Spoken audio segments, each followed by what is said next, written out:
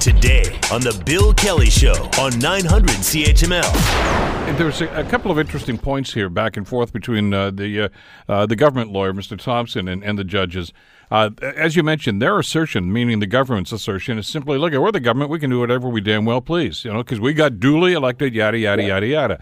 Yeah. And we don't need to pay no attention to no ethics board if we don't want to. And the judge, which, by the way, seems to be a theme of this government, but I digress. But the judges seem to say, well, yeah, you do. I mean, there are contracts signed here, and you just can't rip up contracts.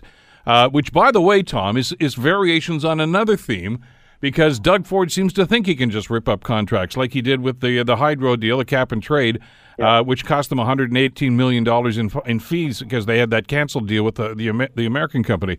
So this is a mindset of this government that seems to be coming back to haunt them. Now, this hasn't been judged yet. We don't know. This hearing is continuing.